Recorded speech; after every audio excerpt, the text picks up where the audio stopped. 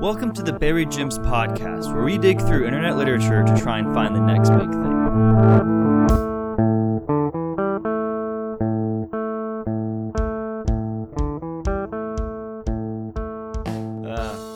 I guess proper gent, fancy octopus Connor, Seth. So we asked your question, Connor. It was burning. Oh, burning question. Yes, that's right. So I'm just dying to know. I'm basically bursting with anticipation. Seth, what was the fortune on your cookie? Yeah, all right. Get ready for this one, guys. An important business venture may soon develop. Hey, Seth, I don't know if I told you this, but I actually recently joined, a thing that's called Primerica. We're really a top-down company. And this is how it works. I'm going to stop you right there. I recruit 5 people, and then you recruit 5 people, and then we got, and then you get all the revenue from your 5 people, and I get all the revenue from my 5 people. See, you could think of it as like a triangle that's like 3-dimensional, There's another word for it, but, I can't remember. Yeah. Seems legit. I mean, you had me at AmeriCorp, so a 3-dimensional triangle. That sounds pretty sophisticated. Yeah, I know. That's a complex mathematical object there. I don't know how to describe it. Other than platonic, Platonic. Also, did you say AmeriCorp? Is that the name of this place? It's called American Corp. Okay. They sell pieces of land in uninhabited regions of America, yes, including some. So Nevada. Well, exactly, as well as Guam, and some Philippine Islands we still hold on to, and the U.S. Virgin Islands, Well, I only have a couple of thousand in the bank. Is that going to be enough? Oh, that's not a problem. So if you just deposit in $1,000 right now, that'll get you all the things that you need as far as programming and software goes. That can get us started. In fact, you know what? If you pay, that $1,000 right now, I will write you a check to reimburse you. You just need to cash it at your bank, and you're good to go. Well, so I promised a lot of money to a Nigerian prince, so I'll have to get back to you tomorrow. But we should be good to go. All right, sounds good. That fortune was right, Seth. You just came up with a big business fortune. This sounds like a legit company too. Look, it seems like it's important to me in all the wrong ways. If you look at this, plan, you could actually make $500,000 your first month. Whoa! Up to $500,000? You could. Yeah, if you recruit like 50 people, you could make that much money. You just have to, convince your friends and family to also bet in $1,000. You see what I'm saying? I think I know a couple of stay-at-home moms that would really like to get in on this venture. Stay-at-home moms, army wives, there is definitely, a cream of the crop there. 18-year-olds who don't understand economics, I mean, yeah. And there's probably always people to sell to. I mean, it's not like you'll exhaust the amount of people in the world in the ideal plan. That's not going to happen. Nope, it's not like mathematically you can only do that 8 times before you run out of people. But you know what? I mean, that's 7 billion clients. If you have 7 billion clients, give you $1,000, that's like $7 trillion. You're good to go. So you just gotta work harder. You could make $7 trillion your first month. I promise. Coming for you, Bill Gates. I'll see you in a month. Damn. I mean, Bill Gates would probably sign up. He's a smart businessman. He's probably already. He's a smart businessman. This plan is foolproof. I mean, I think after hearing Dory, we can all agree Bill Gates not smart enough. Not smart enough. Yes. Work smarter, not harder, guys. Well, that's the best part. Is because other people will work instead of you, right? Because you recruit the 5 people and they do the work. Think about it, and then you get the revenue from them working. And if you get those 5 people to get 5 people, then 25 people are working for you. So this means that you're my boss? I mean, sure, and I don't have to work, but, I guess I'm working right now telling you about this business venture. I should get paid right now for this. This is ridiculous. Honestly, you should have stopped while you were ahead. I mean, business sounds good, but being underneath you, man, it's just not going to cut it. I'm going to have to back out.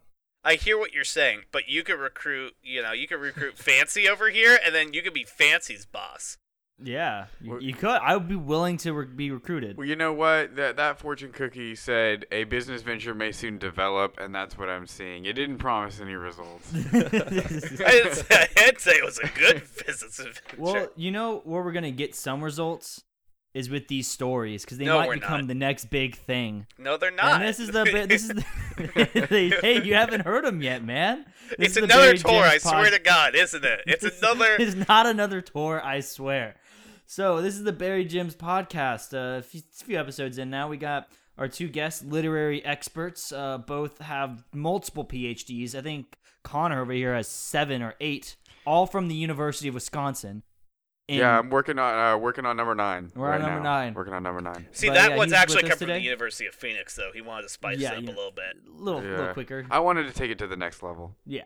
And then, of course, we also got our other guest, Seth, who I think is working on his only his 3rd PhD in literature. But, I mean, yeah, still... I got into more places, but they told me I needed to open up spots for other people. So I thought 3 was enough. That's very kind of you to the other students. I couldn't agree more. I mean, he's basically saying. Thank you. Yeah, see. And of course, you got me, your narrator, Fancy Octopus, and our voice actor, Proper Gent. What's up? So, do you guys like stories, right? I mean, of course you guys do. You're on the podcast. I mean, they don't like our stories. They don't like our stories. But you know. Beggars can't I like stories. How unique. But we got some stories today. So this is an author that probably both of you have heard of. I don't know if you've read one of their stories directly yet, but Wasp Sting is the author of the first story we're going to do. It's on fictionpress.com. Of course, Proper Gent's heard of Wasp Sting. Of course. Twice. Seth, this is our 3rd piece. Yeah, 3rd piece from Wasp Sting. Seth, have you listened to one of their stories yet? I can't remember. I think I remember talking to you about one of them that he made, but what have y'all read from him so far? Hypocrisy Hunter and Love to Eat. Okay, that's the one. I know about Hypocrisy Hunter. I don't think I've listened to him yet, but I know who this guy is. So okay. Connor, I'm assuming you just... I have yet to be exposed to the literary genius of Wasp Sting. Well, let's get exposed. So I'll go over his bio again. This is the 3rd time we're doing it, so I'm going to go a little fast. His name is Wasp Sting. Used to be called Honeybee 12. He got a little edgier. He can sting people without dying now that he's a wasp instead of a honeybee. He likes reading and writing stories, and writing funny stories helps restore his slowly dying faith in humanity. Or maybe he's not I don't know. Maybe I don't have their gender. And he loves stories about revenge. And that's what we're going to be reading today, is a story about revenge.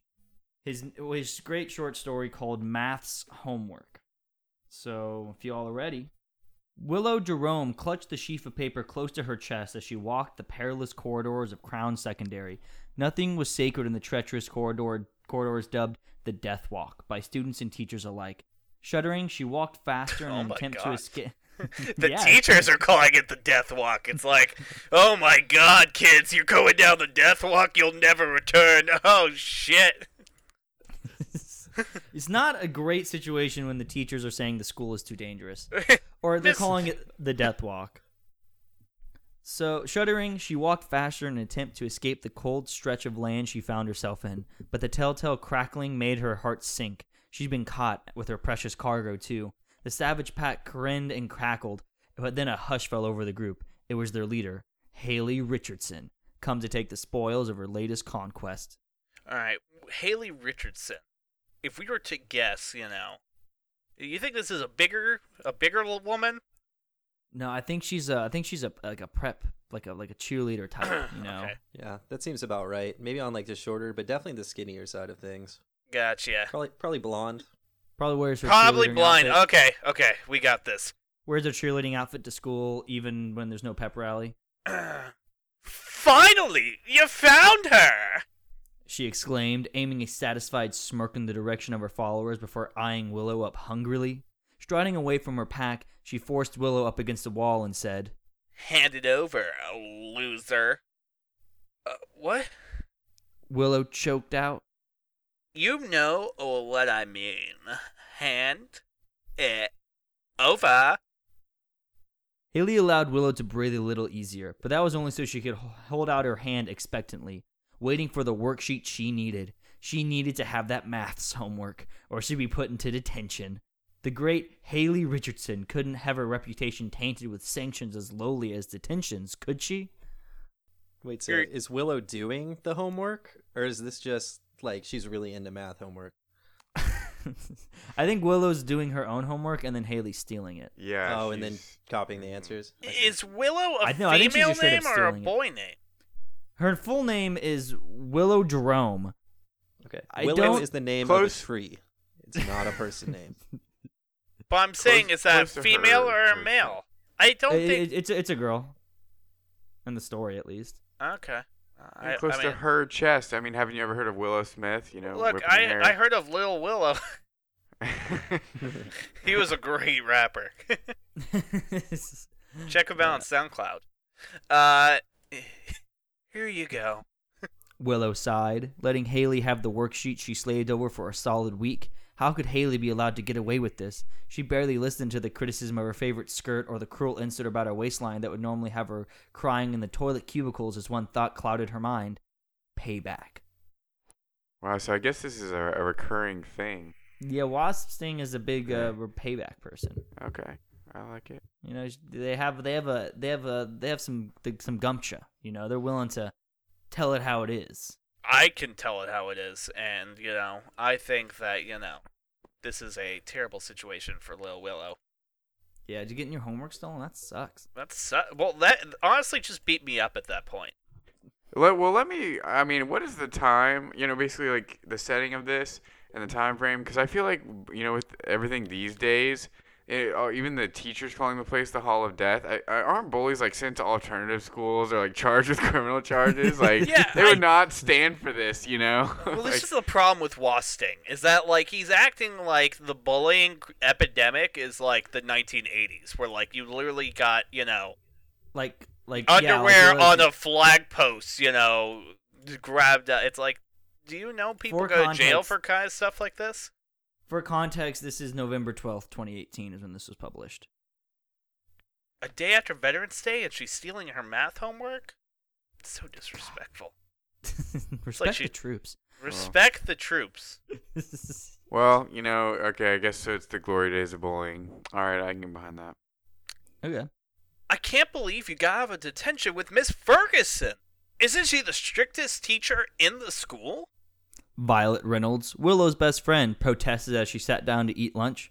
Violet was a short, slightly chubby teenager with mousy blonde hair and blue eyes that looked slightly larger thanks to the thick glasses she wore.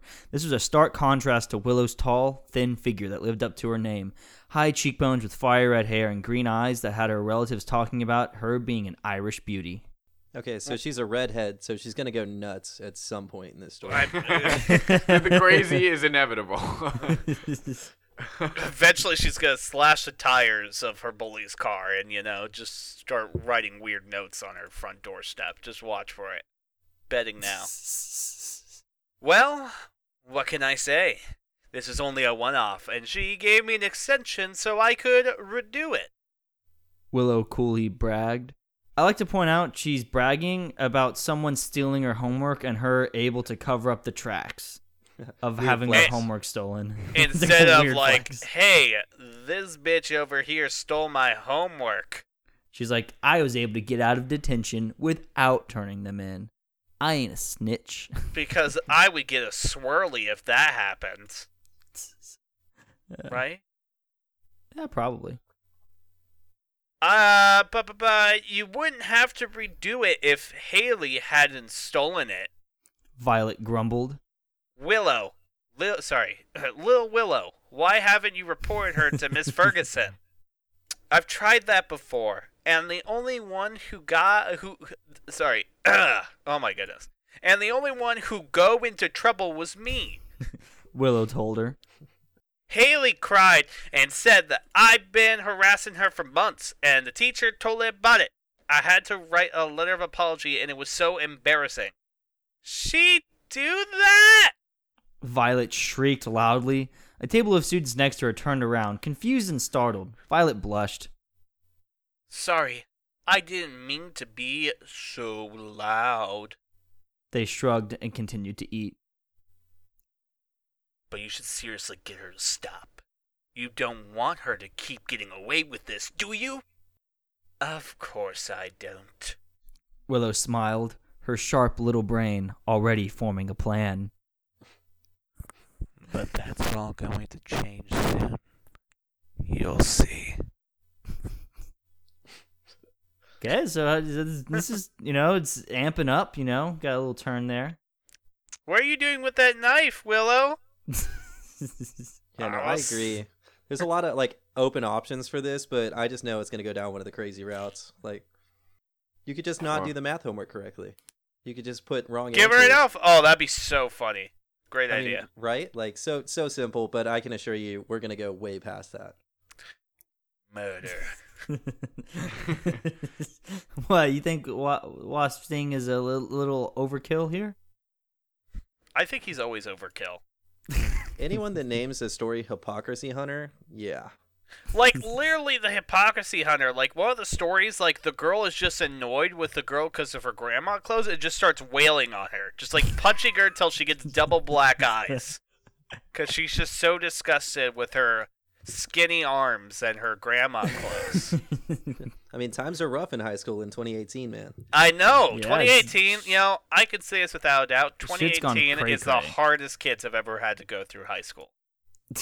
They are not coddled whatsoever. Nope. I won't do it! You can't make me do this, little Willow! The voice of a young boy cried out. He sounded on the verge of tears. Come on, kiddo. It won't take long, and I'll make sure nobody knows that you were involved. Willow soothed. I don't want to do it! The voice cried. Don't worry. Is this other kid in first grade? I don't know. It hasn't said yet. Hang on. That was just based on his voice portrayal of the other kid. I mean, the voice cried. He sounds like a little bitch. I mean, that's what I do here. I make inferences. Don't worry about it, Oak. Oh my god. Hang on. Her name is Willow, and there's a kid named Oak now? Screw you, Wasp Sting. I hate you. You're the worst. Wasp Sting is getting clever with these names. There's some tree symbolism happening here. Yeah, I was about to say, whoa. We don't know where this is going. This could be some really deep stuff going on. Some really deep motifs that are related to this story. So hold your critical horses, okay? I think this could be a strong statement about the way we treat trees and the environment. Willow's bullied. Willow's then bullying Oak. The trees have no escape. They should have named the bully Exxon or something like that. Just really get the point home. Logger. Capitalist. Anyways, don't worry about it, Oak. None of the girls at preschool are going to know that you've used pink and purple coloring pencils. Willow reasoned, trying her best to calm down her helplessly embarrassed 5-year-old brother. Well, there we go. He was in first grade. You're welcome. You nailed it, man. I didn't know that when I read this. I'm reading this just like you guys, I'm reading it a line at a time. I'm just really good at planning ahead, apparently. So you're like that fortune you might have cookie. Psychic powers, honestly. I might be a wizard. Yeah, You're definitely a wizard. I know that. I just don't want to touch girl germs. Oak told her. I don't want to become a girl. I like being a boy. Project. Willow needs her brother to do something. Contradiction. Oak doesn't want to be a girl, so he refuses. This is some next level screenwriting here. These aren't mine, Oak. They belong to you. Willow reminded him. When you got that set of coloring pencils from Mum and Dad, there was a pink one and a purple one. There aren't any girl germs on them, I promise. They've just never been used before. Oak considered this and made his decision. I'll do it, even though I really don't like pink because it's a girly color.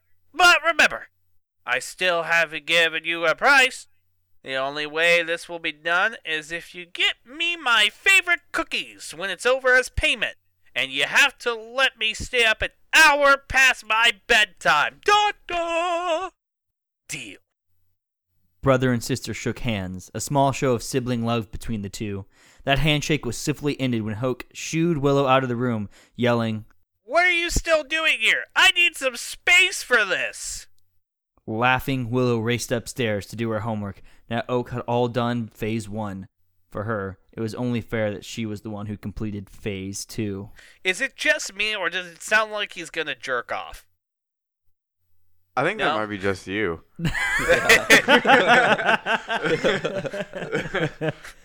I think I'm a little intrigued, honestly. I mean, what can her 5-year-old brother do with pencils? With pencils that she cannot. And yeah, okay. That's the great thing. What is so necessary about him using the pencils when she could just use the pencils? Like, I mean, it's interesting. There must be something special about this boy. I'm intrigued. Or why on earth does why does the boy need to shoo the girl out of the room? That's all I'm saying. Like, well, he needs his space. No, I don't care what explanation there is here. There is no reason why he would be that weird about it.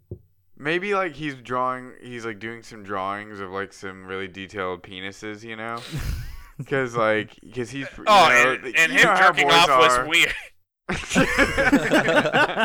I'm trying to put it together, you know, with the art skills and maybe something that he's probably more familiar with. You know, like the Superbad. The high school girl. He's like, I'm sorry, I've seen a lot more penises in my experience than you have.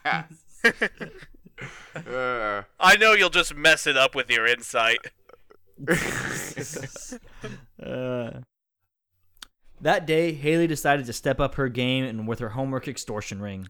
You know the drill, loser. Give me the goods. Haley's bony elbow slammed into her stomach over and over as her gang of wannabe elites cackled and cheered. So now she's physically assaulting her. She's elbowing kids in the stomach until they give up their homework. I just imagine like a teacher like wearing a tie with a coffee mug is like, oh, that bitch went down death's row. I mean, you know. She should have stayed on the second floor if she didn't want this to happen. Flippin' idiot. She's so caught up on getting sent to detention, but she's just down to wail on people in public. Like, that doesn't mess up her record? Yeah, I mean, no one's willing to say a single thing to anybody about it to stop it. There's a whole gang of girls beating the crap out of everybody. Oh, you know, physical assault in our school, we don't really take that as a priority, but if a mother flipper doesn't turn in their homework, I will see him in detention, mister. Yeah, I just want to know where Wasping went to high school, because, like... I'm assuming England, because he's calling it maths, and also he said mum. Maybe that's just in England. Maybe we don't know the culture, and maybe, like, not turning in your homework is way worse than, like, physically assaulting people there. I feel like maybe they never went to high schools because I feel like their depiction of high school is collected solely from the media, like solely from film. They just watch Kindergarten Cop on repeat. What if they went to high school in like the 70s or something? Like, what if like we're highly underestimating Wasping's age, and so like when they were like in the high school of like the 60s, and shit like this happened. School, I just imagine it's gotten way worse. Because I remember when I was there, they used to put cigarettes on your body and rub them out, you know, just so you could cry a little. Well, no, that's just how you ask a girl to wear her formal. You put a cigarette out on her hand, and she goes, "Oh my god!" You didn't ask. You just said, "You're going with me." You put a cigarette out on her. I'm marked you. You are claimed by my clan. What? Is it my? Yeah. Where'd you put it? Wait, I mean, you already said it, so you know. Oh, okay. Okay, I'll get it for you. Willow stammered, her hairs burning as the Snickers of Haley gang flooded her ears. She fished through her trusty, ridiculous, oversized, camping-style backpack to miraculously find the maths homework folded in half. Here, take it. Pleasure doing business with you. Prrr. Haley purred before looking. That's when we tell you they're all cats. No, we don't know that yet. It's not impossible, though. It's still very possible. There's catnip in the homework. before looking back at her business partner to deal her a blow that went far below the belt. Usually my business partners have a face I wouldn't mind looking at, but I guess you'll do. Burn. Damn, boy, that was some hot fire. Someone's gotta get some ice on that. Oh, I feel the burn. And with that, Haley and her gang of homework pirates walked off, leaving Willow to pick up the we have ourselves another 8th grader. How they would didn't the tell us, teachers but not Haley notice? has an eye patch. Once Willow was done with her act, she wiped away the fake tears and smiled. The handoff had gone perfectly. Without a second or first glance at the goods, she wouldn't be waiting for long for a reaction. They had maths lesson first. Now that the lesson's over, please hold your homework up so I can collect it. Miss Ferguson, the world's strictest math teacher, droned. The Obediently, strictest. the I'm in strictest. college, okay? Like, that's the most amazing idea ever. I don't know. Did y'all ever have Mrs. Johnson, where every homework was just like, put your hand on your chin if you did your homework? Oh yeah. Oh, that was amazing. Put your hand What on class your belly. was that for? AP chemistry. Yeah. No, I didn't do that. That was too awesome. stupid. I didn't learn anything. It was great. Good year. Miss Ferguson, the world's strictest math teacher, droned. Obediently, the class held up their homework sheets for the middle-aged maths teacher, and Willow heard snickering coming from behind her. When she turned around, Haley's grinning face was nose to nose with hers. Thanks, loser. Haley cackled. This She waved the A4 homework sheet, still folded in half, in Willow's face to make her point. is what's going to keep me out of trouble for another week. Just so you know, you did a good job. The coven of witches behind the queen bee cackled even more at her insults. Hope I didn't ruin girls' night for you ladies. Miss Ferguson's curt voice echoed as other students nervously giggled. But you wouldn't mind handing in your homework, would you? This poor teacher's not going to make it to the back of the room. She's just going to collapse. Of course. Haley cooed, shoving Willow out of the way so she could give in her perfect homework. I hope all the answers are right. Of course they are, she thought. Wimpy Willow always gets some of the best marks. That's why I always take her homework. Miss Ferguson paused for a moment to scan the homework in front of her as she normally did. Instead of the happy smile she would have when looking at the homework Haley would give, there was a look of utter confusion. Haley! I'm not seeing any math homework on this. What? Haley squeaked. The smug... so many words for saying stuff. The smug smile on her face dropped away. You heard me, you stupid bitch. There's no math homework on this. Believe it or not, that was an ad-lib. Teacher. She's the best, dude.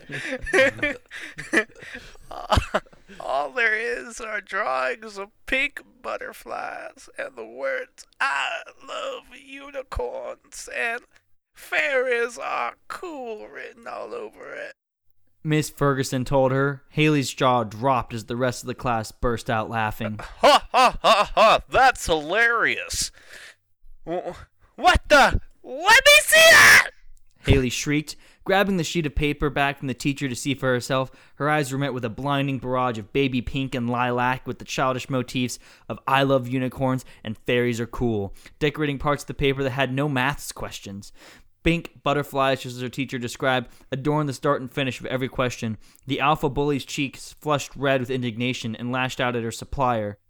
I just want to say, before we say the answer to this is what I would do in her situation.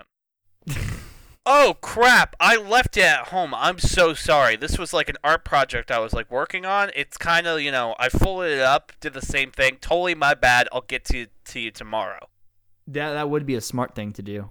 This was an easily foiled plan in my view. Right?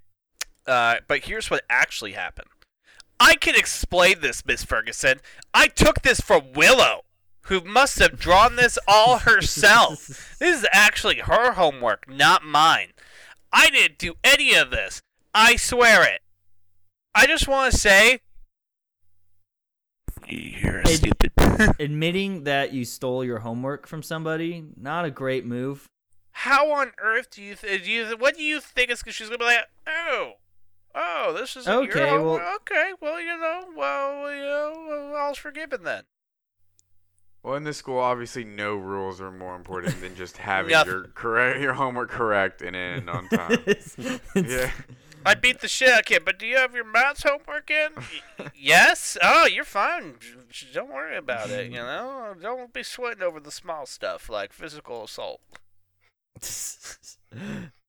Nice try, Haley. Miss Ferguson snapped. I got Willow's homework 2 days ago. However, you did say that you took this from her. Willow! My heart. Is it true that you drew this? I didn't draw that, miss. Willow denied. I swear on my dead grandmother's grave that I didn't. Several students gasped. No one would swear on their grandparents' grave if they didn't mean it. Except for apparently Willow. She's fine with doing that. She didn't draw it. That's right? Part of the plan. So that she could swear on her grandmother's grave that she didn't draw it. And her grandmother would not be damned for eternity now.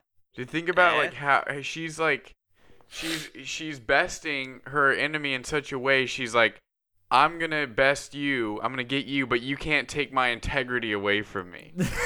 Think about how deep that is. It's like that's like when Batman goes through when they go through long lengths in the Hulk comics to assure you that Bruce Banner did the calculations in his head to make sure that building didn't kill anybody or whatever. Yeah, exactly. Well, it's actually I'm getting that from Daredevil at the end, whenever he's about to kill Kingpin, but he doesn't because he's like, you can't take that, dude. This chick is Daredevil level integrity and morality.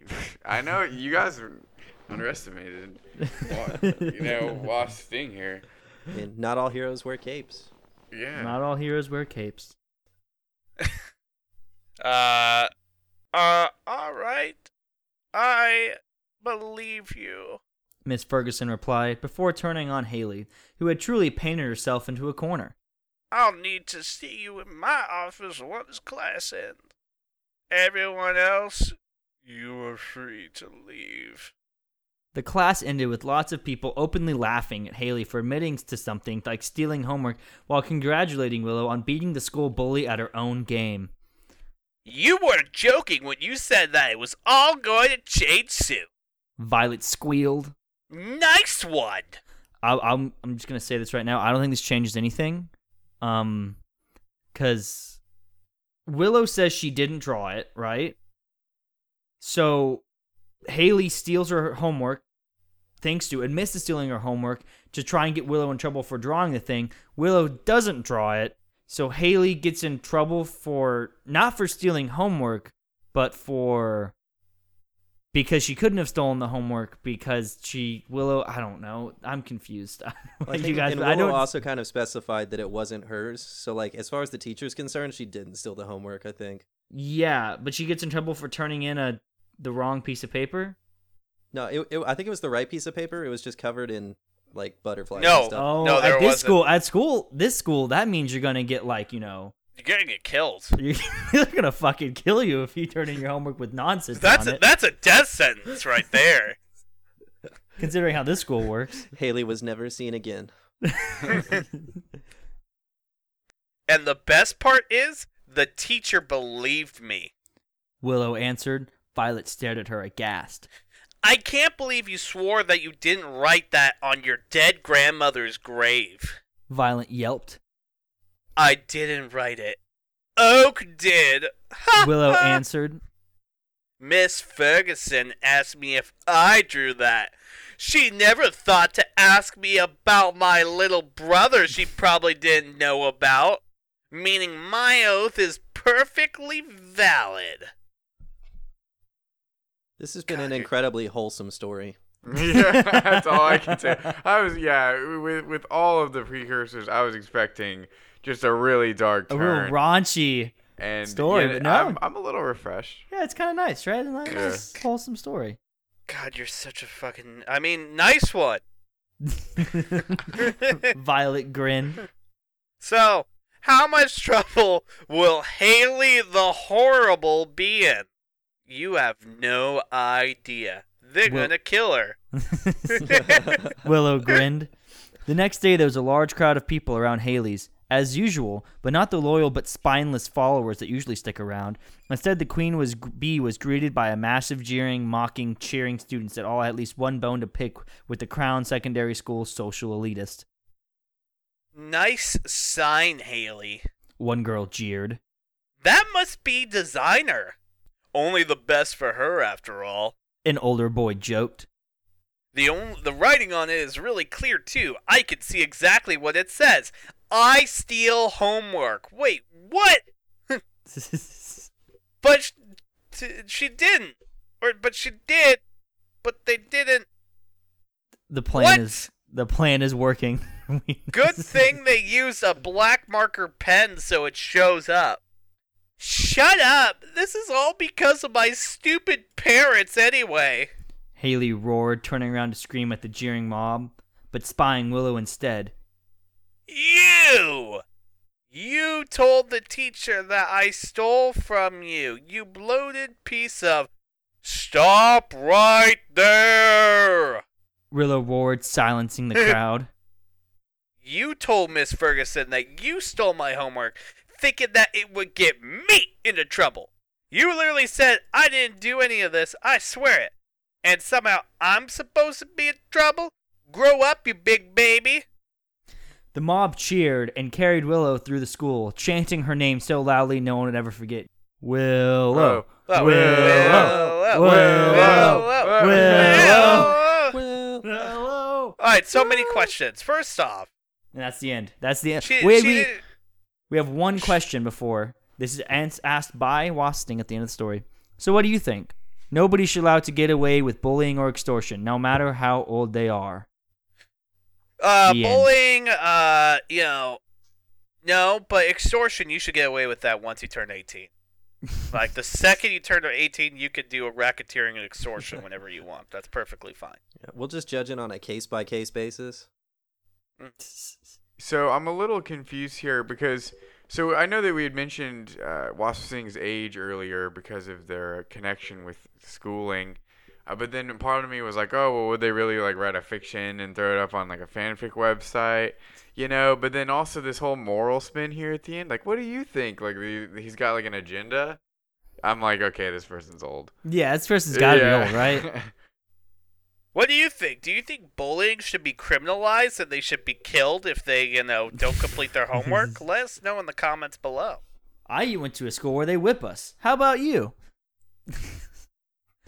Did you have a death row in your high school?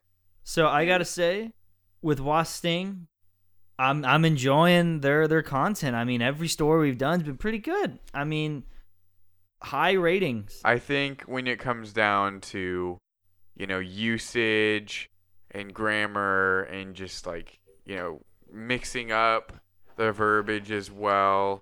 I mean, pretty high quality writing, honestly. Like the story that was trying to be told was told well. However, I just feel like it's the plot of like a preteen sitcom. Yeah. If even like kind of like an iCarly, like an iCarly or something even younger than that, maybe. Dude, this would be a great iCarly episode. Yeah. Like Sam does this to Gibby, so Gibby writes, "I love spaghetti tacos" on I'm gonna say like the message is there, but as far as creativity goes, I'm just gonna have to rank it as uninspired. Okay, so how many out of Harry Potters would you give that? Man, I'm gonna give it 3.5 Harry Potters out of 5. Okay. Just because the quality was there, but like I said, I just came straight out of the can. Okay. I gotta agree there. Like, it is well written. There's very few typos for this genre. I think it's a solid piece. I've liked all the other stuff that we've done by them, so I have to agree. This is 3 out of 5, maybe 2.5, but I'd say I'll go with 3. Give them a little credit. But it's just yeah, the story itself is kind of unoriginal. or not as an original. It's just not much, I guess it's a little, yeah. See, part of me wants to say anticlimactic, but that's not true. It's very climactic. It was very climactic, so I can't say that. It had story structure and everything, so. How about you, proper gent? Here's my thought process. 2 out of 5. Got it? Okay. That was a long thought process. Seth, how about you? Yeah, so especially compared to the other stuff that we've read, because so many of these get like a good idea and then just like 7,000 words of stuff that doesn't line up. This story was like, it had a start, a middle, and an end. Yeah, it wasn't the most original, but I'm not going to discredit him for it.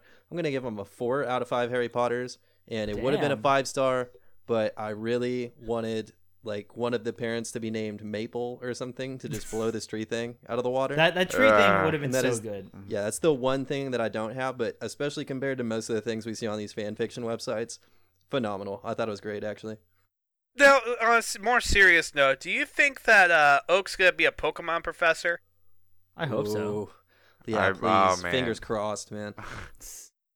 Go ahead. So that leaves us with, well, that's like 2 plus 2 3s and a 4. So we averaged a 3 roughly.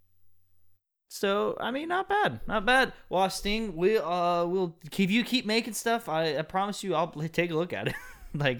And if anyone else wants to read more of Wasp Sting, fictionpress.com, Wasp Sting, word instead of an I to 1. So yeah, well, we're gonna have to take a quick break before we get into our next story. So here's a word from our sponsors.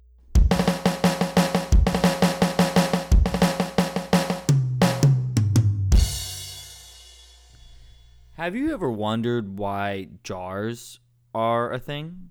Or maybe cups? Or the basic ideas that run our society now? The basic objects such as knives, computer mouses, CDs. How do these things come into existence?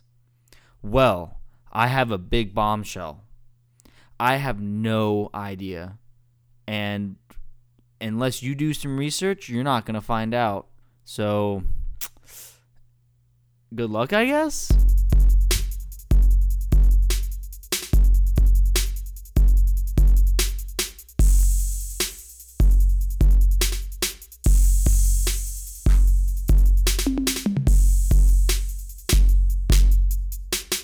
I mean, Kryptonite, that song was fucking stupid at the concept level. If I go crazy, then will you still call me Superman? It's like, what is that even? What? If I'm alive and well, will you be there holding my hand? That doesn't make sense either. Like, if I'm alive and well, will you be holding my what? As opposed to you being sick? That's like the best case scenario of like, oh, I'm alive and well.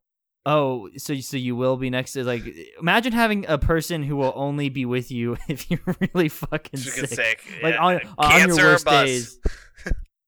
I know I'm the one, like, the odd one out on this, but like Three Doors Down was just like always the worst to me. They are my Nickelback. Like, they were. I think they're worse than Nickelback. I like Nickelback. I mean, I do. No, they made some good songs. Proper gent is okay. Listen, I know everybody likes to hate on Nickelback, but I mean they didn't become like one of the top selling rock bands of the 2000s for sucking. Okay, but they rode their fame wave a little too far to the sun because people started turning, and I guess they didn't get the message. Should they have finished after their Dark Horse album? Absolutely. The year was 2009. You can't go into the 10s, Nickelback. I mean, they tried to, and they got rocks thrown at them when they were the headliner after playing like 2 songs. The second that you make a song about how a girl looks good enough to get blowjobs, like that's when you're done, Nickelback. Like, that's when you're at the end of the rope. You don't keep going. Okay, but since when are rock stars not allowed to be douchebags? Yeah, but they were a lot more coy about it. So I'll give you an example. So the song I'm referring to is literally called in the Dark Horse album. It's called "Something in Your Mouth." I've heard the song. So it's Hunter is aware. like that's not like a lot of those rock songs. It's like lovin', sweet, squeeze. It's like coy. Like this one, it's like Nickelback's like I love it when you have something in your mouth. You might be talking about cigarettes. Yeah, what about a toothpick?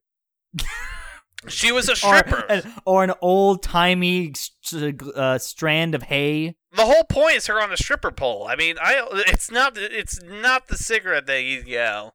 Well, I've been thinking recently about some things like strippers, and I've been thinking about it, and something won't be going into your mouth today because we don't produce things like that. We produce audio, which goes into your ears, and this is the Buried Gems podcast. We're back from our break. What just happened? Beautiful segue. I think we just endorsed Nickelback. I think we did. I mean, we can go back. Thinking about strippers just an aside? Like, I think about them all the time. I thought of a would you rather. Would you be willing to be would you rather not be Nickelback, but you will never achieve their level of status they achieved in the mid-2000s, or be Nickelback, but you have to live being Nickelback, like including the post-2010 part? I'm not being Nickelback right now, and I'm not their level of success right now, and I'm pretty satisfied not being Chad Kroeger. Like, first of all, I have to be Canadian. No, thank you. I mean, I'll go out and say, like, I mean, if we just get to be Nickelback, I'd do it, man. That dude's laughing in the bank all day. Like, can't be that bad. He is laughing, and dude, if you still wanted to play music, just like host concerts for like the Nickelback fan club. Just like invite them only. That's not a bad point. Yeah. Yeah. Mm-hmm. But the points differentiate. This is how we play the game. There are points. We are a competitive bunch. But yeah, okay, yeah, so now we are on the Buried Gems podcast, back from our great sponsors break. We sponsor some great things on this show. And we're back with our guest, multiple PhD holder Connor over here. He's an expert in German-Polish literature, written between the years of 1955 and 1956. Only on their English translations. I do not know German nor Polish, actually. Of course. What this is academia. We don't need to go into the cultures. But and then we have our up and coming expert, only 3 PhDs, almost all specifically into Northern European American style Gothic humor. Yeah. Seth here. The first 2 degrees were actually just based on one guy. So okay, good. You really know that guy, though, right? I like the back of my hand. I know him better than he knows himself, dude. What's his name? Gregory Zabrovich. That was a really confident answer for someone you've done 2 PhDs on. Yeah, that's how you say it in his native language. You just say it really slow, like you don't know what it is. So it's correctly pronounced. It wouldn't be Gregory Zamberbich. It's Gregory Zamberbich. Maybe even a little slower, but you're getting there. Okay. Yeah, it obviously takes like a lot of practice. Yeah. Okay. Sorry, I didn't mean to throw shade that wasn't earned. But yeah, so we're here reading some stories. I'm calling Kangaroo Court out here. All right, I came on to be a guest. I'm calling Kangaroo Jack. Did anyone know that Nickelback's newest album's their highest rated one? No. Like critically, is the most critically acclaimed one. So it got like 2 stars? It got 54 out of 100 on Metacritic. So it got. Oh my god, that's a low high bound Nickelback. I feel. What bad are the other you. albums at? Like, give me an album that. So you guys remember the album All the Right Reasons that Animals and Rockstar and Saving Me? Yeah, that's the one I listened to. That got a 41 out of 100 on Metacritic. She's riding in the seat. Rolling Stone. Something in between my knees. The New York Times said, and I quote, "This is the most disgusting piece of trash I have listened to this year." Half star. Oh my god. Rolling Stone said, "I have nothing positive to say about this album, but I have nothing overly critical. I guess the biggest positive is that it didn't make me extremely angry when I stopped listening to it." 2 out of 5 stars. All right, and so then you have Dark Horse, which had a 49 out of 100 on Metacritic, which had a 1 out of 5 on The Guardian, and another. This one by the Rolling Stone actually got a 4 out of 5 on the Rolling Stone. So okay. Well, we can talk Nickelback philosophy all day, but we should probably move on to our next story. It's by an author on Archive of Our Own, classic site. The author's name is Himawari Dreams. That's Himawari Dreams, all one word. They live in Sunflower Dreams, and they joined in 2016. Their bio, let's talk about it. It's I don't know if it's just Italian or something. It starts with visceral. I don't know what that means. How do you do? She has her first name here. I don't know if it's a he or she. But they're 19. They're a Cancer. They're not Cancer. They are a Cancer. Don't take that out of context. Wow, they're a Cancer? Man, I mean, I have low self-esteem, but even that, it's like, wow, way to acknowledge that you're a Cancer. She just has Cancer. Let's rip her to shreds. Well, I mean, if she's a Cancer, I'm a Virgo, so I mean, I don't know if I'm a ideas are going to jive well. This is really? A 5 out of 5. 5 out of 5 already. I'm a Pisces, which I guess means I can breathe underwater. I'm a crab. So they are trying to improve their writing skills. They're currently hyperfixated in the Fault series. I'm not sure what that is. And if you're a newcomer, Retona X Rune is their lifeblood. So if you try and ship Retona with anybody other than Rune, well, you need to leave. I mean, Himawari Dreams ain't having that shit. But yeah. So this is one of their first works. Oh, no, not their first. I mean, pretty popular work for hers. Published of November of last year, 2018. And it's called Welcome to McMelanos. Retona sighed as she looked up at the building that loomed before her. Sorry. It was made purely of red brick, a red roof lazily laid haphazardly upon the structure of the building, and glass windows and doors to fit the bill. The most defining feature of this building, however, was the golden arch that graced the front of the building, standing with pride on the heated asphalt of the torrid summer afternoon. Despite the heat that seemed to beat down upon the trio in waves, Selphine appeared as a full excitement and anticipation as when she first convinced Retona and Rune to go with her to McDonald's. Rocking back and forth on the heels of her feet as she stared at the restaurant in a childlike fascination, the princess couldn't contain herself and finally decided to make her first comment since arriving here. Retona, Rune, look at this huge golden arch thingy. Isn't it amazing?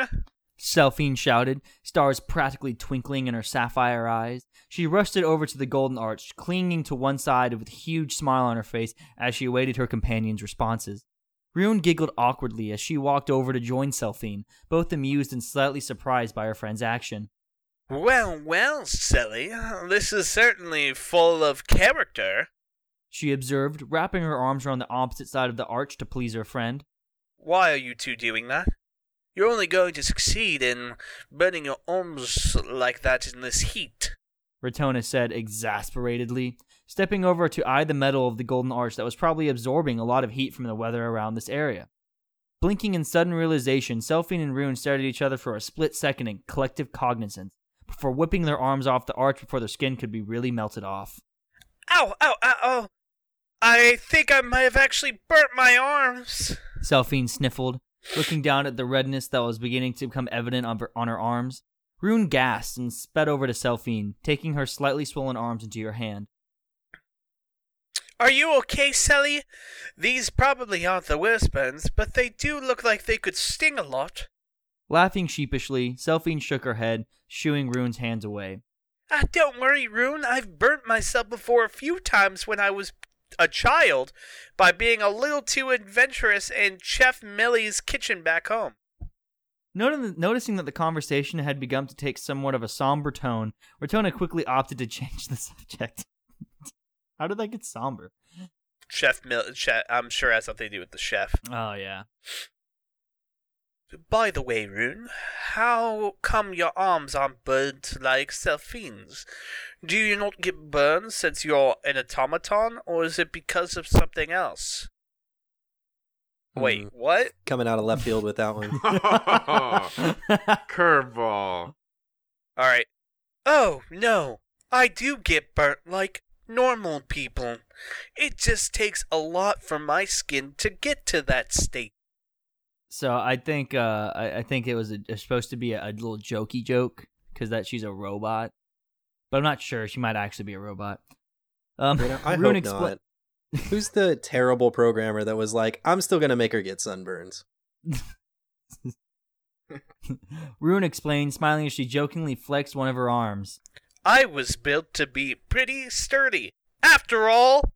Retona chuckled, watching Rune's almost comical but impressive display of her physical strength and prowess. Selphine squinted at the two of them in the distance, a small pout beginning to form on her face. Hey guys, I know Rune's pretty awesome and all, but... She took a deep breath, calming herself as her demeanor suddenly shifted into more of a serious one.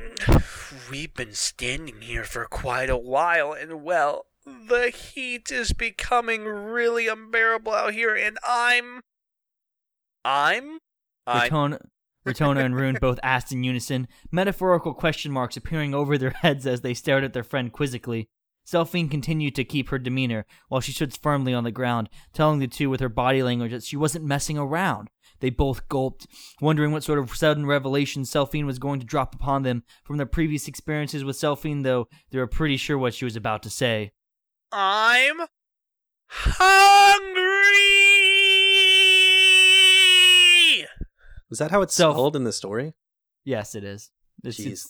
Okay. All caps.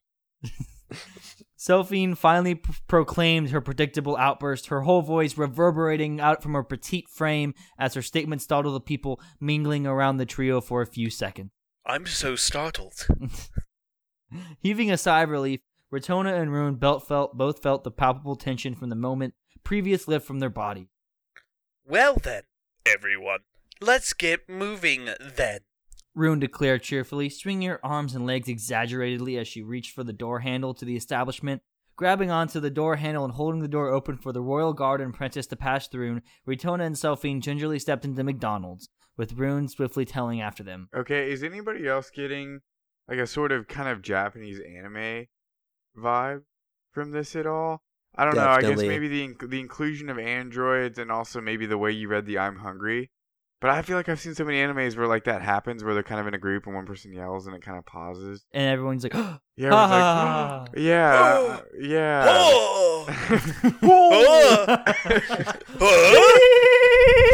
Yeah, it's just like exchanging emotions, for a couple of seconds. I like how this is all happening at a McDonald's. Like, this is like the big events that they're doing. I swear to God, if this becomes a tour of McDonald's, I'm leaving. I'm quitting this podcast. Yeah, we said it at the beginning of this, man. Don't do that to us. I promise it's not a tour of McDonald's. As soon as the girls entered the building, a cool breeze blew gently on the group, instantly refreshing them from the fierce summer heat raging outside. Looking up, the trio could see an aquamarine sigil placed upon the ceiling, exuding a cool current to change the temperature of the room to a more livable and inviting atmosphere. Raising an eyebrow, Rune glanced over at Selphine and Retona, obviously confused about how the sigil was doing that. Not to be a bother or anything, but what's that magical circle thing up there? Extending a finger to point up at the ceiling where the sigil was located, she brought the pair's attention to what would be a common occurrence in the inner pole, but not so much in the outer pole, where Rune used to reside.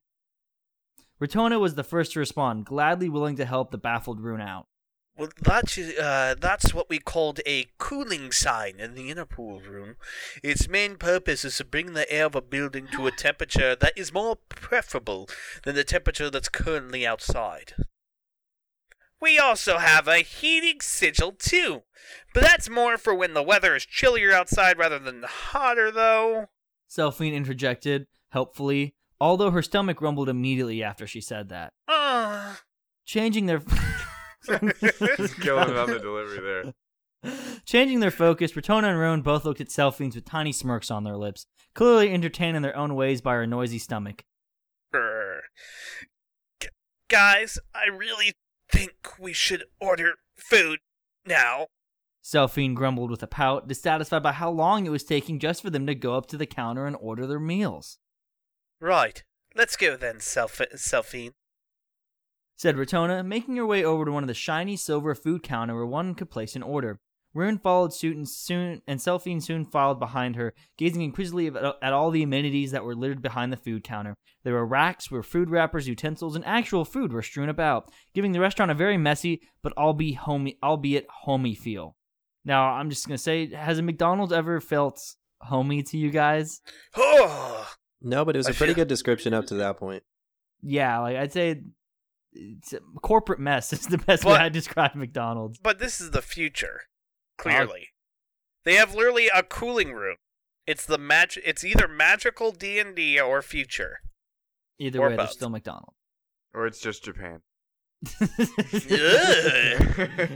You got to check out that cooling side. It's just a vent. Yeah.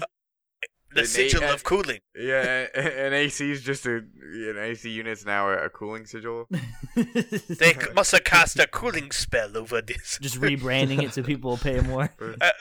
Can you imagine if electricity was magic in Japan? It's like, oh, someone is very good with thunder magic indeed to light up this house. Stepping up to the counter, Rotona planted her feet upon a glowing mana cravate sigil, which she then released their signature to allow all the information about McDonald's menu to flow directly into her mind. Selphine did the same, eyes lighting up as she became aware of all the delectable food that she had never tried before at this foreign restaurant. Rune fidgeted behind them, waiting for the two to reveal the items on the menu to her, since she couldn't release a mana cravate sigil. Where on earth is McDonald's foreign? Then in the inner pole. What does that mean? It's the place they are. I'm not exactly sure where the inner pole is, but this is the first McDonald's, I guess. I assume it's some type of setup like in Attack on Titan or something, where there's like different, areas of the city that are separated. Walrosa. Maybe it's like Hollow Earth, like they're inside the inside of the Earth or something. That's why it's so hot. It's not a bad bet, actually. Wow. They have quite a selection. Rotona murmured in unadulterated shock, considering the items that were projected into her mind. Selphine nodded in agreement, licking her lips in anticipation of all the tasty morsels she was about to experience. I can't wait! Rotona, can I please order one of the... No. Rotona cut her off firmly, already knowing what she was about to ask. One could not easily forget the certain incident that happened at Ivil's. Even though the event was quite a while back, it was still stood fresh in her mind, reminding her that if she didn't put a stop to Selphine's extremely indulgent habits now, she would be an undeniable and insatiable glutton by the time they returned home. That wouldn't be a very admirable trait for the future queen of Rugenzaid. Oh, Rugenzaid. Oh, Rugenzaid. Is there a Rugenzaid? So is it German now? I mean, why not? Why not? Yeah, I think that's fun. Rugenzaid. I know it's not. Oh, apparently it's an actual place, maybe? I think this is it's the Rugenzaid. No, from an anime. Apparently the anime is called Fault or something like that. Yeah, I think this is a Fault fanfic. There's a character named Selphine. Oh, is Rune an android? All I can say is to take a full story that's already happening and make a tangential storyline where they go to McDonald's was a little bit of a weird choice. Yeah. I think there's some interesting conflict that's gonna happen here. But Rotona! Selphine pouted once again, crossing her arms stubbornly and furrowing her brow. She continued this for at least another 30 seconds before Rotona finally caved. All right, fine. You can order one of everything, as always. A giant grin spread across her face. Selphine pumped her fist into the air victoriously, more than ready to try all of the items on the McDonald's menu. Rune timidly approached the two of them, lingering behind them as she tapped her index finger together nervously. Not to interrupt you guys or anything, but can you tell me what's on the menu? Selfin, being promptly pulled out of her unilateral victory celebration, turned to face Rune, still giddy from her self-proclaimed triumph. Yeah, I can tell you, Rune. They've got all kinds of wonderful and yummy things like burgers, fries, chicken nuggets, and even smoothies. The princess continued to ramble off items on the menu, barely even stopping for a breath of air. Rune listened intently, clearly interested in all of the food and drinks that McDonald's was serving. They both appeared to be very absorbed in the discussion of fast food, animatedly trying to pick which items suited their palates the best. As for Rune, however, she was just choosing which item off the menu was the most nutrient-packed. Meanwhile, Rotona stood off to the side of the conversing pair, gloved hand brought up to her Meanwhile, Rotona stood off to the side of the conversing pair. Gloved hand brought up and thought of to her mouth as she mulled over what to order. Finally, she seemed to come to a decision and lightly rang a silver-plated bell resting on the counter. Coming! A chipper yet mature voice echoed from the back of the kitchen, a clattering of dishes and metal racks making a commotion from behind the counter.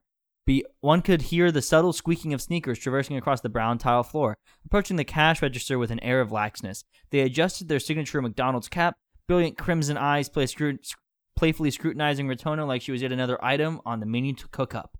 What? Rotona felt her shoulders automatically tense up, having to blink her eyes a few times to make sure she wasn't hallucinating or completely going crazy. Behind her, Selfin and Rune with carefree voices abruptly came to a standstill, sensing that something was majorly off.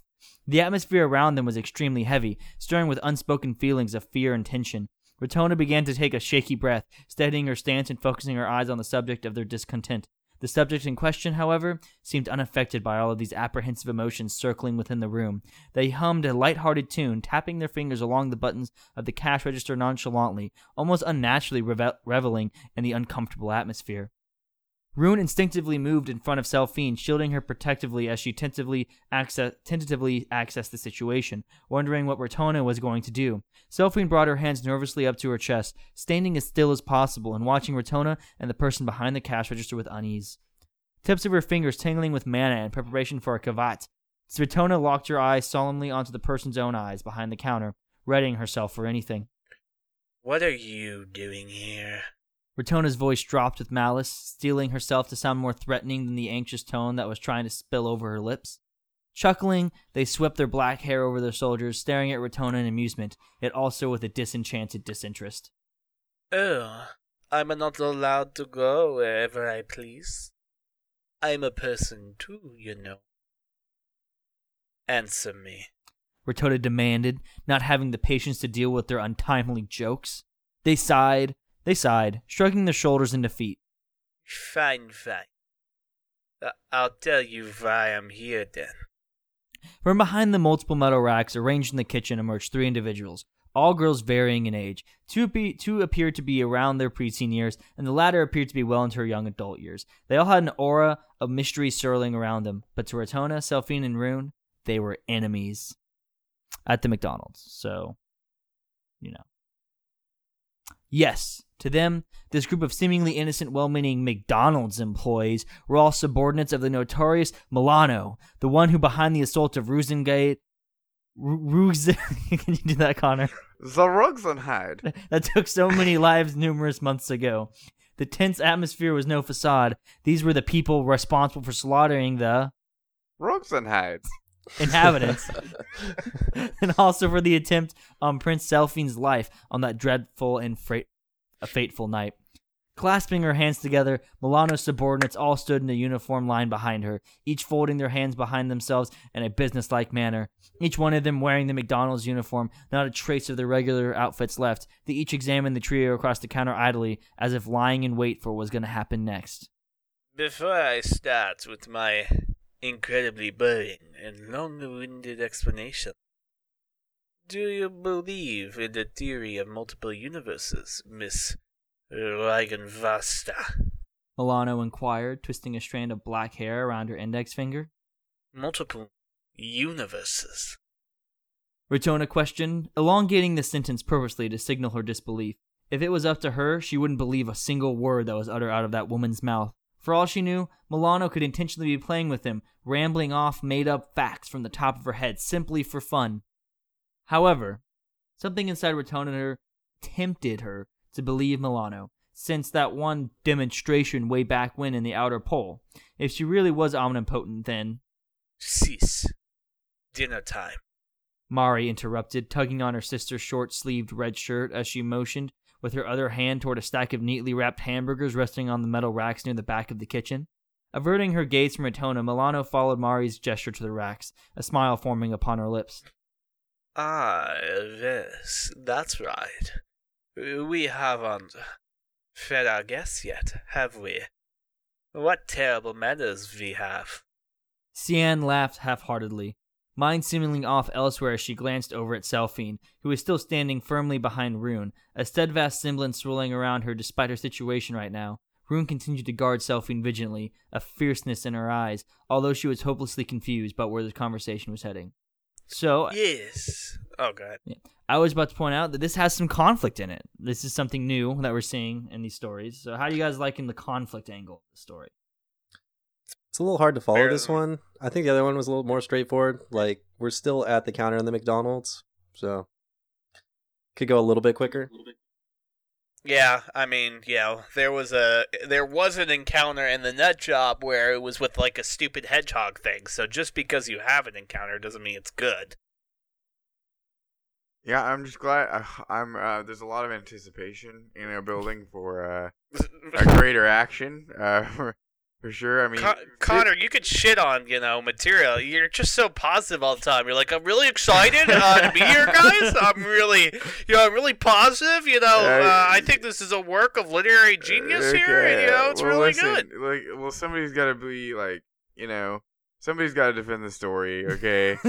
Because you guys are difficult. But I will say though that I feel like I'm missing something. Because of my detachment from the lore, I feel like this relies on the lore. This is definitely a fanfic. Yeah, this is definitely... I'm feeling the fanfic a lot, and I'm definitely feeling pretty lost due to that. There's probably a lot of characterization that has already occurred. And I think it's funny that I kind of nailed the Japanese anime thing before we even knew that. Yeah. Because this is like anime and writing. Basically, with how intense they're describing this glances and exchanges. I gotta say, I don't watch anime. I'm gonna leave it at that.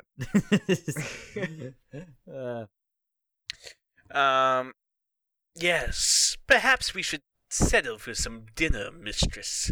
Those three over there are looking awfully restless about this whole situation, after all. She added in, returning her gaze back to Milano, awaiting new orders from her.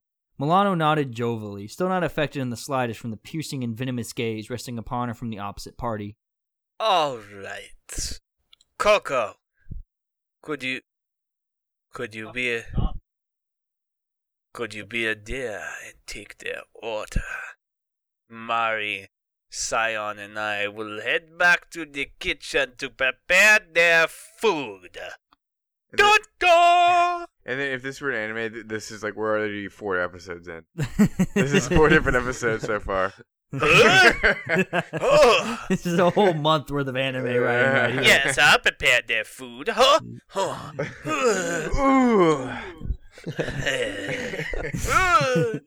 Coco nodded briskly, as if tiptoeing around communicating with Milano. Yes, mistress. She then approached the cash register at the other 3, moved back into the cramped space of the kitchen. Clearing her throat, Coco tilted her head up slightly to look at Retona, Selphine, and Rune, preparing to take their order. What do you want to eat? No, Coco. You have to do the introductory jingle, remember? Milano shouted from the kitchen, clearly enjoying herself. Coco gulped and nodded briskly once again, a sour but nervous expression on her face. Welcome to McMelanos. How can I serve you today? McMelanos? I thought this was supposed to be a McDonald's. Rune mused out loud, confusion continuing to plague her face even more. Selphine seemed to share the same plight, her facial expression clouding with perplexity by the minute. Quite the twist, guys. We're not in the McDonald's. Is this just going to be like a really large story about a Mandela effect of half the people think it was McDonald's and it actually being McMelanos? Just people. That's a pretty strong Mandela effect there. If it's able to change like from McDonald's to McMelanos. Pretty impressive. I mean, we're already talking about like multiple worlds and stuff, so I'm just saying they're setting us up for it. I don't know where this is going, but... Well, let's hope someone. Eye twitching, Rotona was completely stunned by this unbelievable display that was unfolding right before her eyes. Feeling her patience coming to an end, Rotona turned on her heel, dead set on ditching this whole joint altogether. This is ridiculous. Selphie and Rune, we're leaving this place right now. Just as Selphine and Rune were about to respond, Milano's voice echoed from the back of the kitchen once more. No can do, girls. You see, as I was saying earlier about multiple universes, we're already in one at this precise moment. She stated, matter-of-factually, Dun, dun, dun! Sticking her face out from around the metal racks again. As soon as you entered my McMelanos domain, your fate was already sealed. Oh.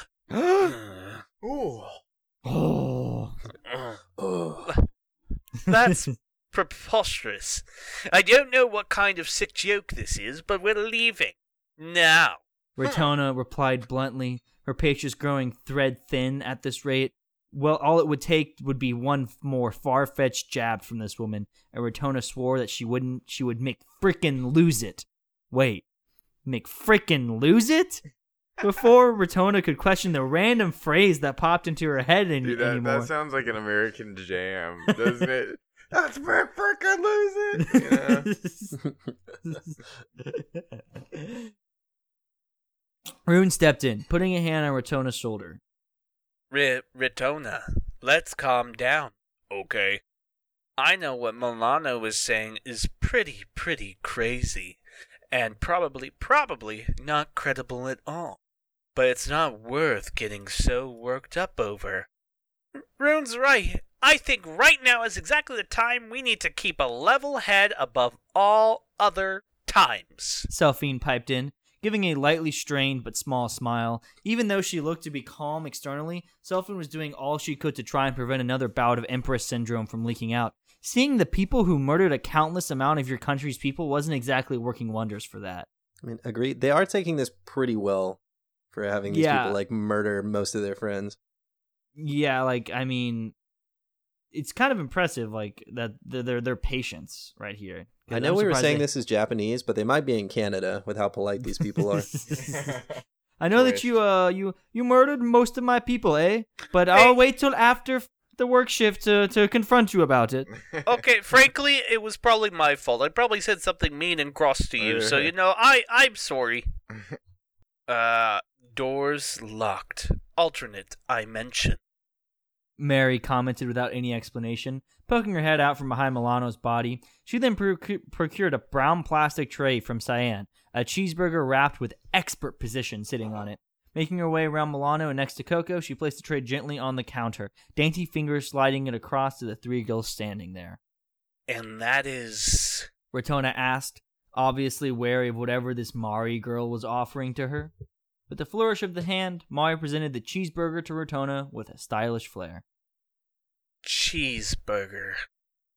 Coco's eyes wandered up to Rotona's, as if challenging her with a piercing glare. Just take it, all right? You're lucky we're being this nice to you, eh?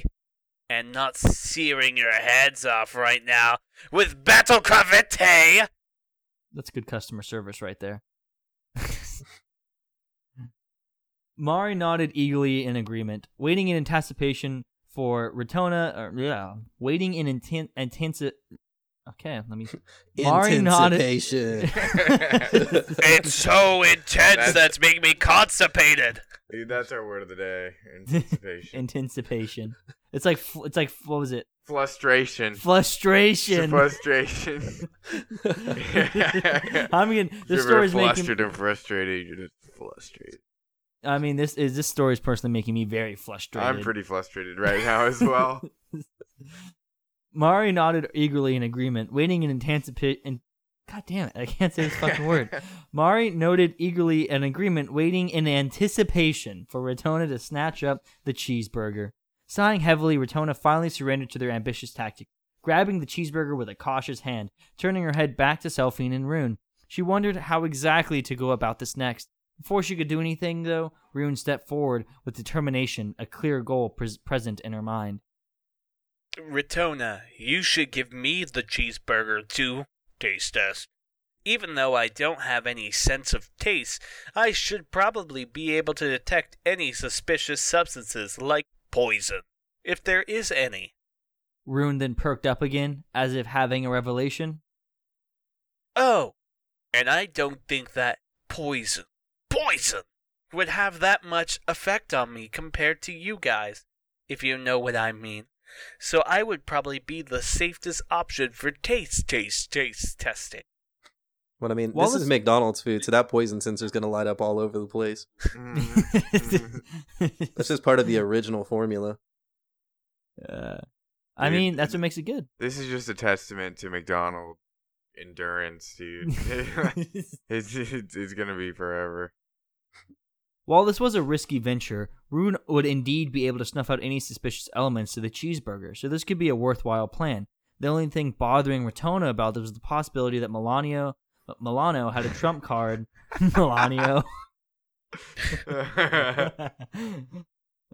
Milano had a trump card up her sleeve, something they wouldn't be able to foresee. Then what would happen?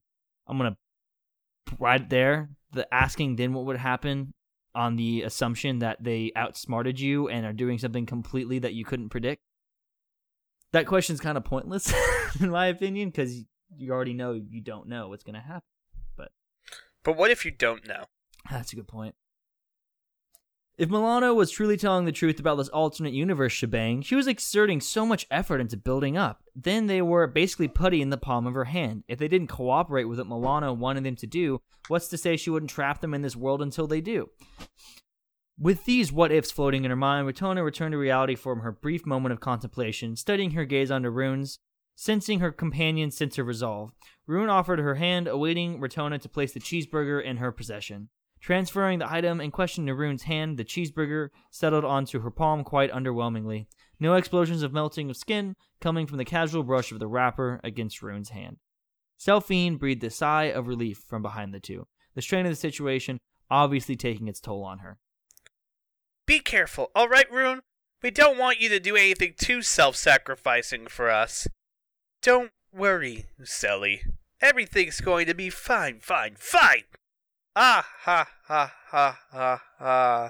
Rune reassured feebly, peeling the yellow wrapper of the cheeseburger back cautiously, inch by inch. The bun of the burger was revealed to the naked eye even more, the surrounding room being so quiet that you could hear a pin drop.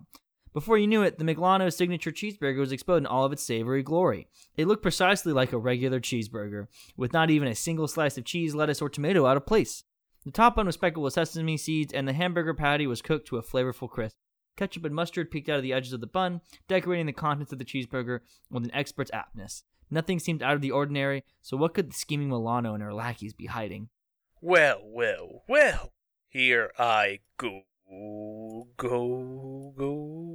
Parting her lips anxiously, Rune squished her eyes shut as the cheeseburger entered her mouth, taking the first bite with a snail's pace, shifting the food around from one cheek to another.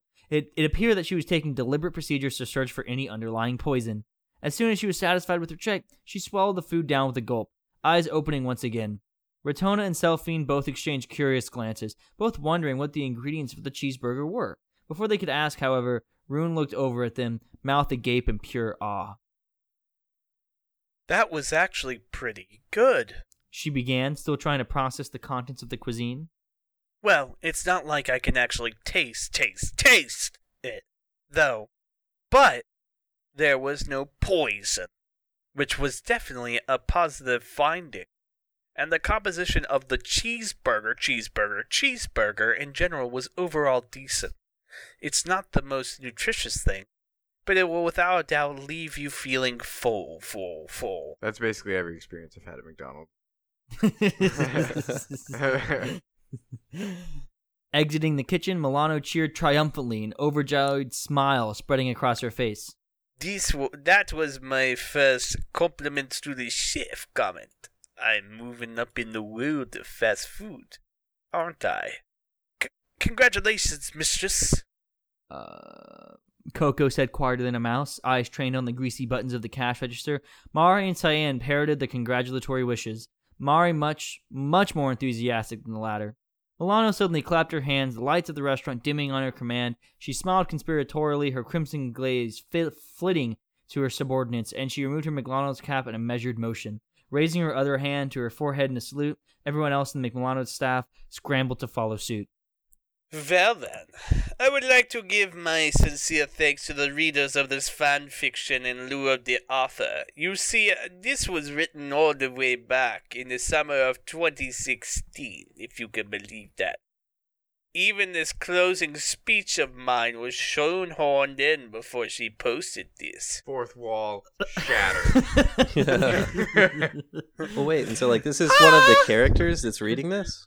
Yes. Yes. Yeah, okay. Huh? Oh! This is like some Rick and Morty freaking shit. Next time on 10 more seasons. Yeah. 6 evens in a movie. Ratona, Selphine, and Room remained silent at the speech, unable to understand why she was speaking to the so-called readers. Taking this stunned silence as permission to continue, Milano chugged along on her fast track to wrap things up nice and neat. I would also like to thank our good friend Cindy for rummaging through old Skype chat logs on a third-party program to find lost sections of this fan fiction. Without her, you wouldn't be reading this delightful piece of literature presently. She had potential with that fourth wall break, and she just ruined it. Yeah. Just threw it in the garbage. Also, I like to note that this isn't that long. It's only 4,000 words. Not much happens. They just go into a McDonald's. Dude, nothing fucking happened. Why did she need to go through? Is that the entire story? Or Well, we got a little bit more. Oh, we're almost done. Snapping her fingers, an amber spark of mana crackled out of them, and the surroundings blurred, growing fainter and fainter. Milano took a sip of an iced caramel macchiato that unexpectedly appeared in her hand, linking the remnants of the beverage from her lips. Ah, how refreshing. She exclaimed, tossing the empty plastic cup into a trash can, but it ricocheted off the rim, rolling to a sad stop on the floor. Oh well. Disregarding that failed slam dunk, it was an honor entertaining you today, dear readers. Cache cravate, mana fission. Everything faded into obscurity. The end. This whole story faded into obscurity, I guess. Well, they know that. They're self-aware. I get that this wasn't a tour, but this was a tour.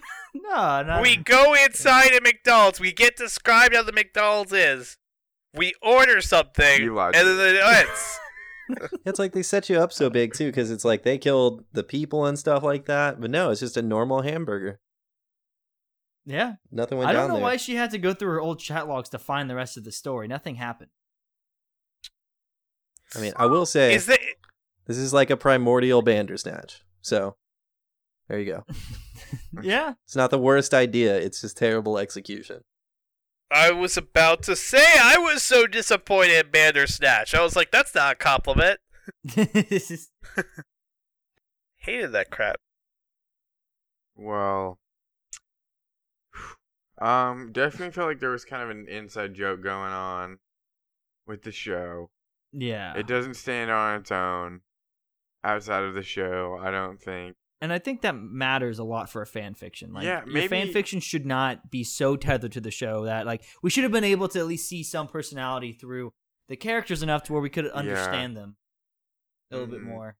Yeah, there was no characterization. Yeah, like you said, there's no characterization here, which helped a non-watcher or a non-viewer. I'm ready for the rating. You got a rating? Well, why don't you go first then? I'm gonna go with 1.5 Harry Potters out of 5. Yeah, I'm gonna give it the half for just it was just well written. So yeah, they used great vocabulary, great grammar. It read smoothly. The scene was set well. Honestly, I knew it was anime, and I felt like I was in the setting before I understood it. So there's definitely some imagery points there. However, the story was garbage. That was anticlimactic. I was pretty waiting for it to be over about halfway through. So that was bad.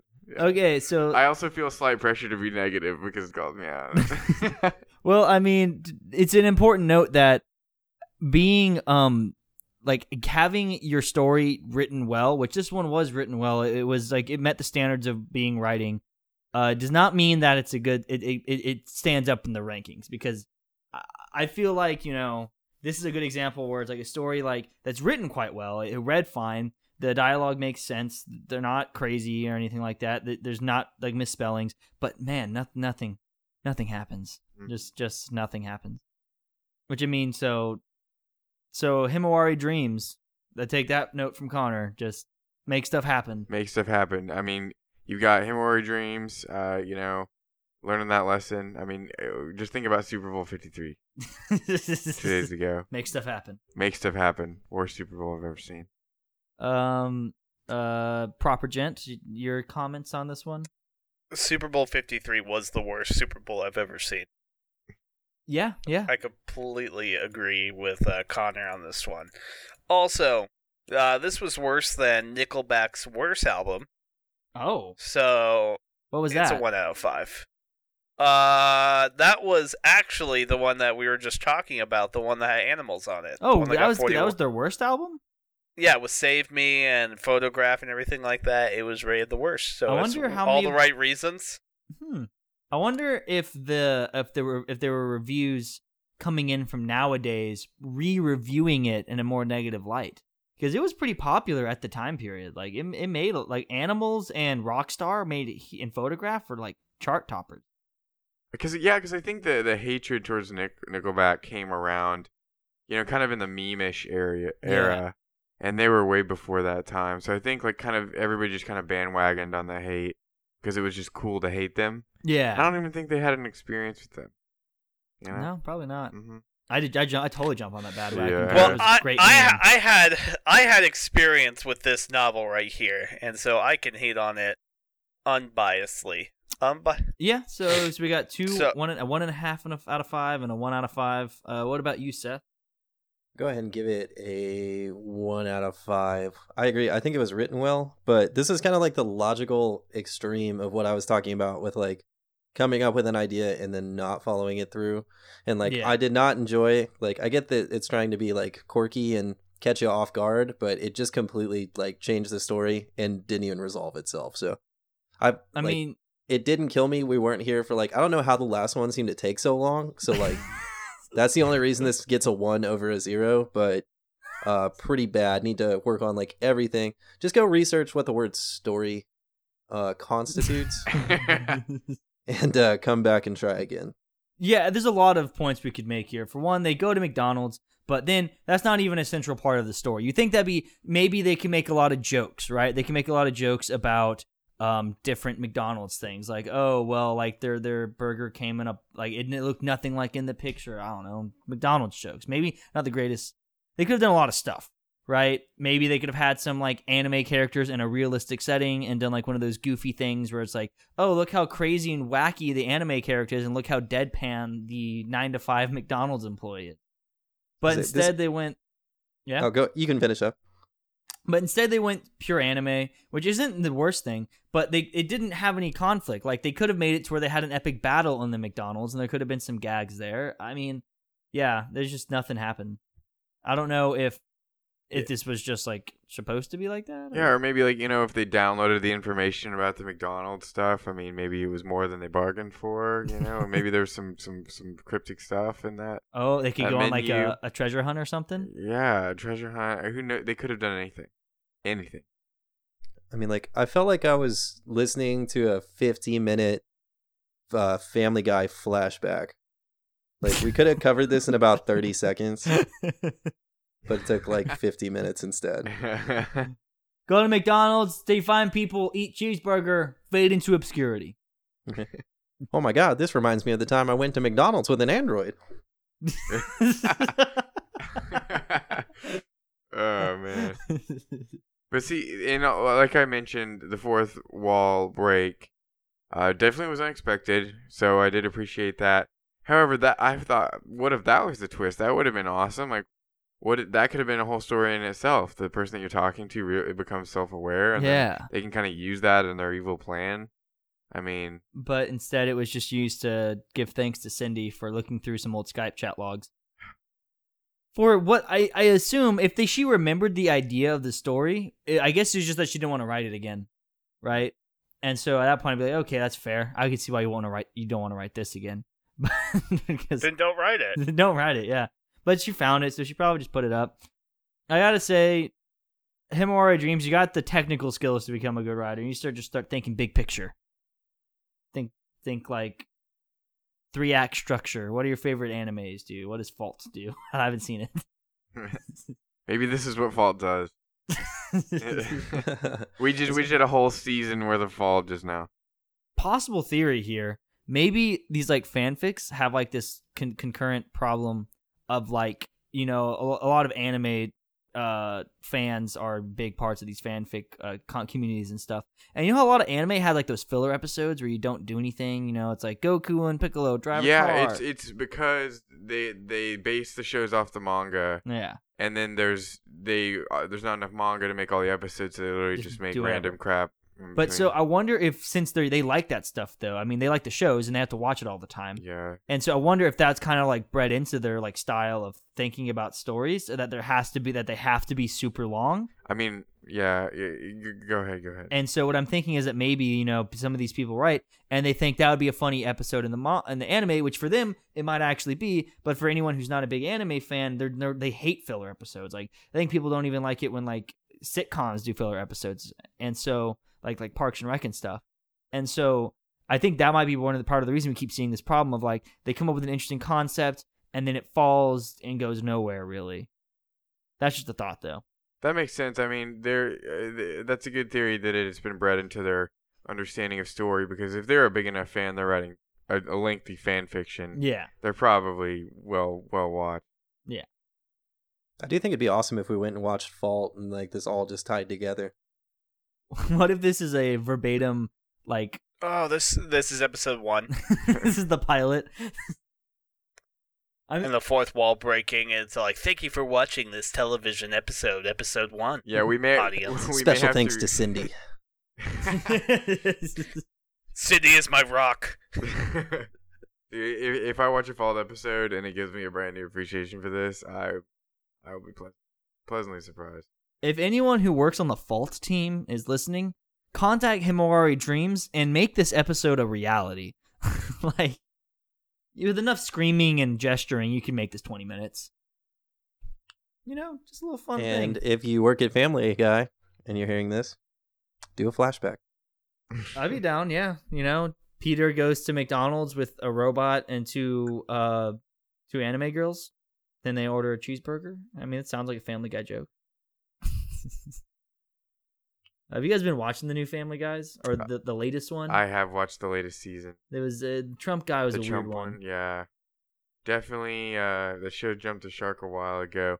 I don't know. It feels like I'm not even watching the same show as I used to. Like, yeah. I mean, it's pretty hit or miss. They still have some pretty hilarious parts. Don't get me wrong, but there's sometimes where I watch an episode and I'm like, what the heck? There is nothing like Family Guy that I've come to know. Well, I think what they do is they get like a vase, and then everyone writes like a bunch of jokes on little pieces of paper over the course of like 2 days, and they just throw jokes in there till they have it full of jokes, and then they just run in and they just pick 30 and then make an episode around those 30 jokes. That seems to be the process now, because it's just, especially with the cutaways, they're getting out of hand. Yeah. Well, so that averaged what, to like a 1 out of 5 roughly. Yeah. I'm giving it a 1 for all of the arguments. I agree with everybody on every criticism so far. Well, so this one didn't make it big.